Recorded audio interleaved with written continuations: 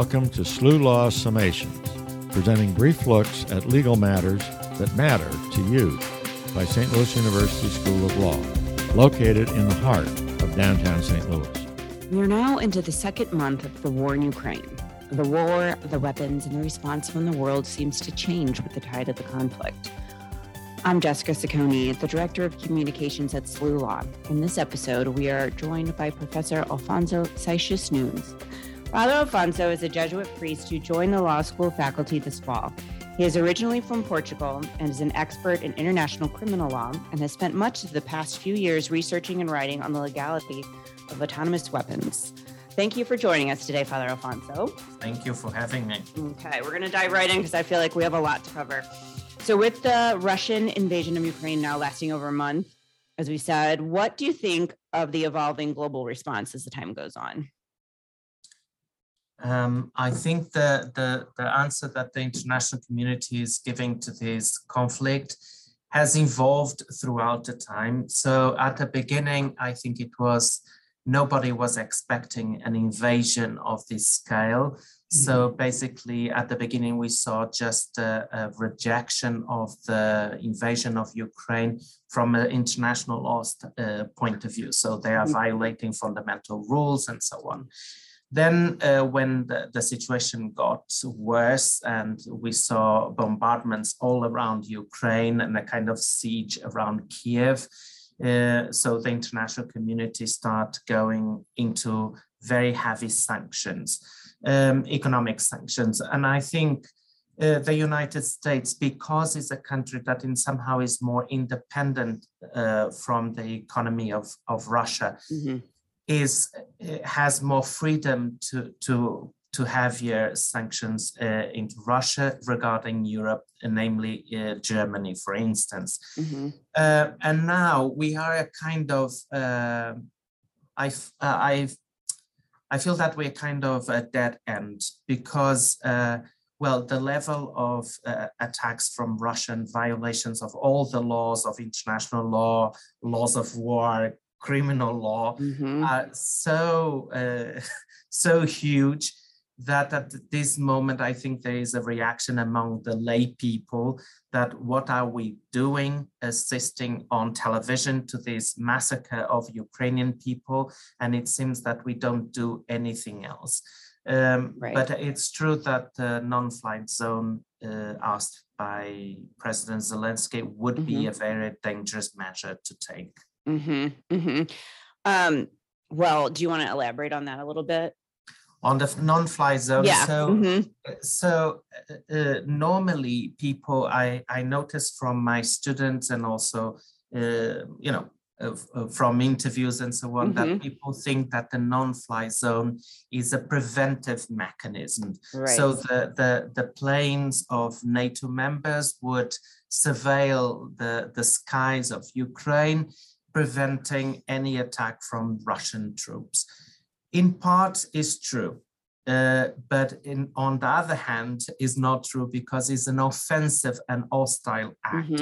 So it's a declaration of war. And actually a non-fly zone also allows, for instance, imagine that it's US aircraft, it would be allowed to target military facilities of Russia on the ground. So it's not just an aerial defense system, it's actually, it can attack military targets of Russia. And so any confrontation between Russia and a member of NATO, we would have an international war. And above all, since President Putin has threatened the world with a nuclear war, that would be a very dramatic measure to take. Right. And I think when President Zelensky asked for a non-fly zone, I'm not so sure if he is aware of the consequences of a nuclear war, above all to his own country. Because Ukraine and probably Germany would be the first targets in Europe of a nuclear weapon, not only because of the geographic proximity of Russia, but because Ukraine has been a target and Germany because lots of the nuclear facilities of NATO are stationed in Germany. Yeah, absolutely. So it's a bit more riskier than just the demand, I think. It is very much so. Yes. To someone like me, I'm like, oh yeah, just go ahead and order that one up. That'll be fine. But just a quick lesson from you helps us understand the real consequences. Yes. Yes. And actually, I think when we saw these manifestations on the streets and peace to Ukraine, which are very legitimate and good, but when people start in some kind of overreacting about a non-fly zone, when you ask if they are able to suffer the consequences of a nuclear weapon, the speech changes immediately. And I think people are not aware of the reality of the threat of a nuclear war. Absolutely. So, we not on the other hand, but we also hear a lot about the civilian targets, and I think our Secretary of State, I think it was him, who suggested, who suggested that there were the United States came out and said that there were war crimes committed by President Putin and the Russian forces. Yes. But, it's obviously that's important to recognize, but what does that mean as far as like consequences that anyone will suffer, and how do you actually prosecute war crimes? Yeah, that is a very good and tricky question. Right. I think that every single scholar is trying to address at this moment. So it's not that every single thing that Russia is doing in Ukraine constitutes a war crime. So a war crime means that the laws of war have been violated. And it's true that from what we know and reliable information, it's true that Russia is attacking what we call in laws of war indiscriminate attacks. So attacking civilian objects without any purpose, attacking, for instance, monuments such as the theater in Mariupol that was also working and operating as a civilian shelter. So these things, to put it in a very basic language, there is no excuse to take those kind of actions. So that, according to the laws of war, constitute war crimes. Now, the second part of your question that is very difficult to address. So at the end, what is the relevance of classifying these actions as war crimes? So we have a problem with Russia. The fact that Russia is not a state party of the International Criminal Court statute, so the Rome Statute. And so for that reason, Russia and Russia government and also the head of state of Russia and military commanders from Russia cannot be prosecuted under the International Criminal Court. So we can say that all the work that has been done since the 28th of February, if I'm not mistaken, by the prosecutor of the ICC to initiate an investigation to see to recognize if there were war crimes or not. It has, because of Russia not being a member of the ICC, a kind of moral standard. However, we have to acknowledge that there is an initiative, it started to be a British initiative by the former Prime Minister Gordon Brown, and then by Professor Dapwa Kandi from Oxford and Professor Philippe Sands from University College London, that they took this initiative of creating a special tribunal for Ukraine regarding the crime of aggression committed by Russia against Ukraine. No. So somehow, if this goes ahead, because it needs the support from the states, if this goes ahead, it is a way of escaping the problems that the ICC has, because Russia would not be a state party. But this court will find also very huge problems. The first one is the fact that for a special tribunal to be created, normally needs a resolution of the Security Council, and we know that Russia will veto that resolution. Secondly, these courts are very, very expensive. It's millions that you spend per month if you take into account the level of evidence and the level of experts that need to be involved. And you need to pay lawyers, you need to pay the teams on the ground. And thirdly, there is also another problem, is the access to evidence, because Russia will not collaborate with this investigation for sure. So you won't have to access to the evidence, who gave the orders, what exactly were the orders, if the orders were one and the operators done something different on the ground. So it's doomed. But at the same time, I think that the worst condemnation that will happen is the isolation of Russia. Because if we think about the Russian ministers, Mr. Putin, and they won't be able to travel anywhere because they will have these international warrants.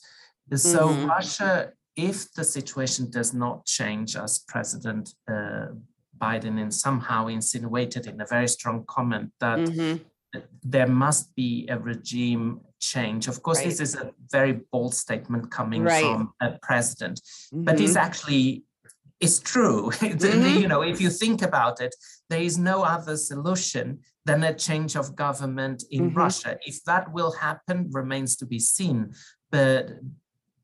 But Russia will be in a very difficult position because of all these accusations. Right. They did try to walk that back, though, I noticed. But what's said is said. I know. And I mean, I think I've heard that sentiment before. Well, it's just, I mean, Putin wasn't there, right? But do you think that I've also read some articles about, you know, that kind of change is going to have to come from within the Russian people, the Russian government themselves? Do you think, you know, some people have talked about military coups, I've read. Do you think anything like that's going to come from this, or, you know, speculation, obviously?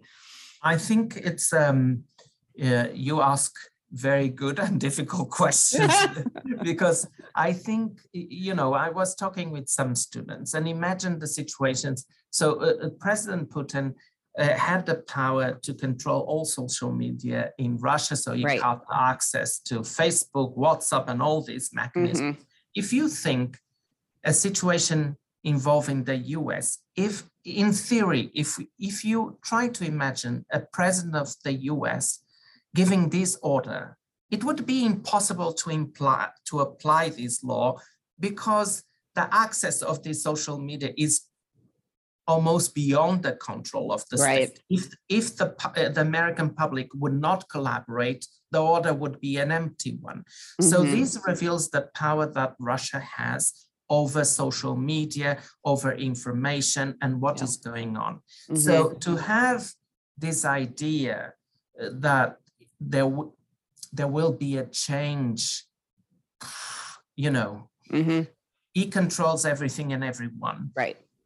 And for instance, regarding this latest news of possibility of poison regarding this oligarch and members of a committee trying to have these peace dialogues, I think it's very strange that Russia attempt to poison that committee. So I think the only solution is, of course, an internal decision of the country to override Putin. If they will be able to do it, you know, if the army stays protecting President Putin, I think there is very little chances of an internal change. But this is what I think. If it will happen remains. It's a quite a conundrum, really. He's really insulated himself, it seems. So kind of going back to some of the planned questions I have, can you talk a little bit about the laws? You know, if we're going to talk more about international criminal law, which I came here to talk about, what are the laws of armed conflict, especially regarding this Ukraine and Russia, or the Russia invasion of Ukraine? Yeah, so I think one of the challenges of this conflict and sometimes for people, so I was giving an interview and people were getting very confused because basically we have three different branches of law operating at this time. Mm-hmm. So the first one is the rules regarding the use of force among states. Then we have the second branch that once a conflict begins, the laws of war will be applicable, and mm-hmm. they have nothing to do to the rules of the use of force. And then we have the rules of international criminal law that regards the prohibition, it regards the violations of the norms of war. Mm-hmm. So I will try to explain more or less where we are. So regarding the laws of use of force, so we have this famous Article 2.4 of the United Nations Charter that forbids states to use force except when they are victims of an armed attack, that they are entitled to a right of self-defense. Mm-hmm. So basically we have Russia violating this norm of the prohibition of use of force. Russia commits an act of aggression. And aggression, when we hear this word, some people think that is equal to war or to armed conflict, and it's not. Aggression is the worst kind of violation of the prohibition of use of force. So it's not a mere attack, it's not an armed attack, it's an aggression. Okay.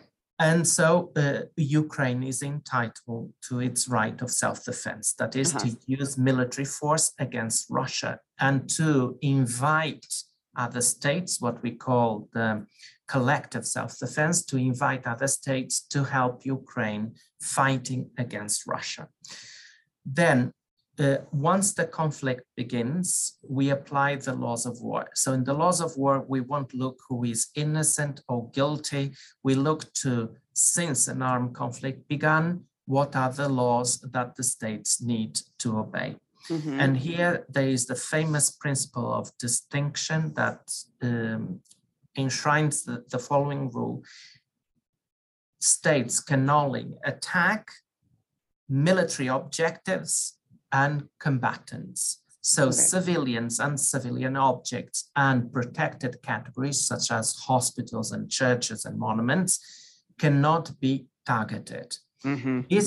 These are the rules. Then you have lots of exceptions. For instance, when Russia targeted a hospital, it is at the first sight a war crime, so attacks a protected object such as a hospital. Right. But then Russia invoked that this hospital was harboring weaponry from Ukraine and also military forces from Ukraine. So if that is true, so that depends on evidence, it's true that he obeys to a judgment of proportionality to see if that civilian object became a military object. And if it did, so it's legitimate to be targeted. So then, for instance, there is these problems with these civilians in Russia, in Ukraine, that the government called them to join the armed forces. And then, for instance, they taught civilians how to make Molotov cocktails to attack military forces. Mm-hmm. So these civilians, the civilians that joined the armed forces, they are no longer civilians, they become combatants. Okay. So when Ukraine is saying that there are lots of attacks from Russia against civilians, we need to see what Ukraine understands by civilians, because those volunteers that join the armed forces, they are no longer civilians, according to the laws of war. And then those civilians that just prepare Molotov cocktails and they throw at military troops, for the moment they do that, they lose also their status as civilians. So it's what we call a civilian participating directly in the hostilities, and they can be targeted. So a civilian, by definition, is a person that does not participate in any way in the hostilities. Mhm. So, but we see that, well, we are watching that Russia is violating all the norms regarding civilian objects and civilian people. And then we have then the norms of international criminal law that try to criminalize the crime of aggression and also the war crimes that are being committed by the forces. So, but then it's let's just make sure I'm on track. It's the ICC that would kind of regulate or kind of the watchdog over if these rules of law were followed. Is that how that yes works? Okay. So the prosecutor can initiate investigation, or the state parties of the ICC can refer the situation to the ICC, which 39 countries did. So the prosecutor is more or less obliged to open an investigation. Okay. If it will be fruitful, it's a big question mark, but it's more or less how the process goes. Okay. That's a lot. So do you think there are parallels between actually the Israeli-Palestine conflict and the Russia-Ukraine conflict? Well, yeah, and I think that they are. And there is also a big parallel with what happened in Syria. Oh, right. So in many regards. So one thing is that regarding the Palestinian-Israeli conflict, we have this, it's not that Israel does not recognize in theory the right of Palestine to be a state, but on a daily basis, reality, they deny that right to Palestine by the way they occupy the West Bank and so on.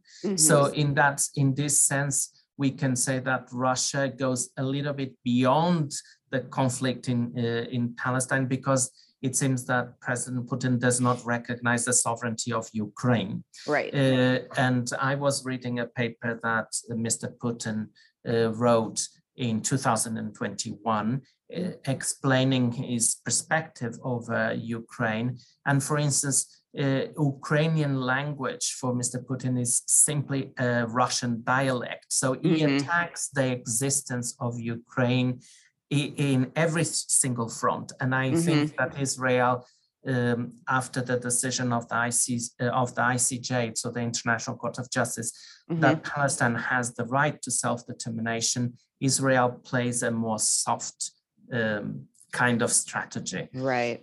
Regarding Syria, what we have here is the problem of indiscriminate attack against civilians, which Russia helped Syria, the government of Assad, to do that, and the possibility of using chemical weapons, which is now a big enigma if President Putin will use chemical weapons or not. But today he made a statement that he is withdrawing from Kiev, so let's hope that is true. Right.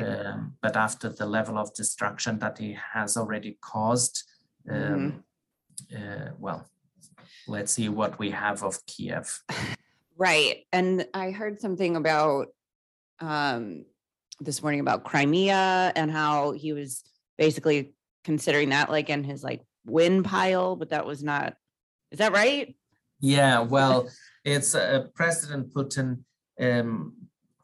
It's very strange. It's very difficult to understand the mind of President Putin. And I think I was listening to some professors of military history, and I think that the best argument that has convinced me until now, it was presented for by some professors of Yale, saying that Mr. Putin is acting as Hitler acted at the end of the war, or Napoleon acted. So they get so puzzled with the fact that the operations on the ground didn't go as they thought they would. So Mr. Putin probably thought that this would be a 48 hours war and that Ukraine would bow to Russia and so on. And then at this moment, when at least we know that 7,000 Russian soldiers have died on the battlefield. So how Mr. Putin will justify all these corpses returning to Russia, it's going to be a big issue among the Russian population. How are we going to justify this? And the problem, I think, at this moment is so desperate, as Hitler was and Napoleon was, that he's trying to say, well, listen, let's stop this war, but the Donbass region and Ukraine become, and Crimea, become Russian territory. But this would mean that Ukraine would lose part of its sovereignty, which I think President Zelensky is not keen to acknowledge that. But he accepted a compromise, as he said last night, to accept a neutrality status to Ukraine. So Ukraine wouldn't join NATO, and it would become a neutral country, such as Switzerland, for instance. But it seems that Mr. Putin is not also happy with that part of the bargain. So let's see how it goes. Back to the drawing table. So kind of in closing a bit, how do you think, and we've seen all these changes in international criminal law in the past, in this century. How do you think, what are some of the developments or changes that you think will happen? I know that's kind of a loaded question, but what are something you see on the horizon, especially coming out of this kind of conflict? I think, and it's very difficult when I say this because I'm not taking a political stand in favor of President Biden or not, but I think the independence of the US regarding the Russian economy and the Russian policy and so on allows Mr. Biden to be very categoric about the future of Russia. And so I think that having a country such as the US and the importance that the US has in the international arena, I think from the statements of President Biden, he won't allow Russia to go over it. So it's to go on with it. So I think we will watch a reinforcement of international law as we haven't seen in the past years, because main countries such the US, France, Germany is in a very delicate position, the UK, Italy, and so on. They are very keen to attack the Russian economy as well. So what we can see, or in somehow hope, is that the international law will increase its strength. However, people should not get demotivated or disappointed with international criminal law, because, we have in the US also criminal law, but the fact that criminal law exists doesn't mean that crime will decrease. Crimes happen, and Mr. Putin is a war criminal. If the criminal law will be able to prosecute President Putin and all his entourage remains to be seen, is a big question. But I think at the moment, how the international community, and let's not forget that Russia was expelled from the Human Rights Council, that the European Union is trying to expel Russia from every single agreement. So the future seems quite black to Russia, I would say.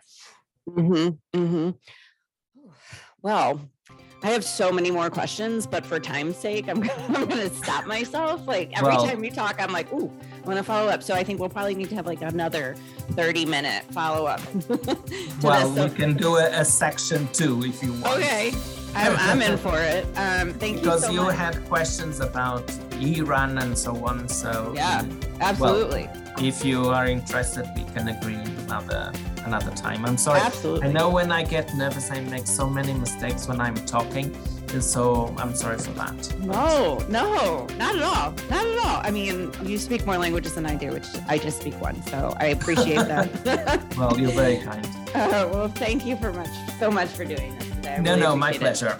And if you need anything else, let me know. Okay. Thank you. Thank you. Bye. Have a nice day. You too. Thank you for joining us for SLU Law Summations, produced by St. Louis University School of Law.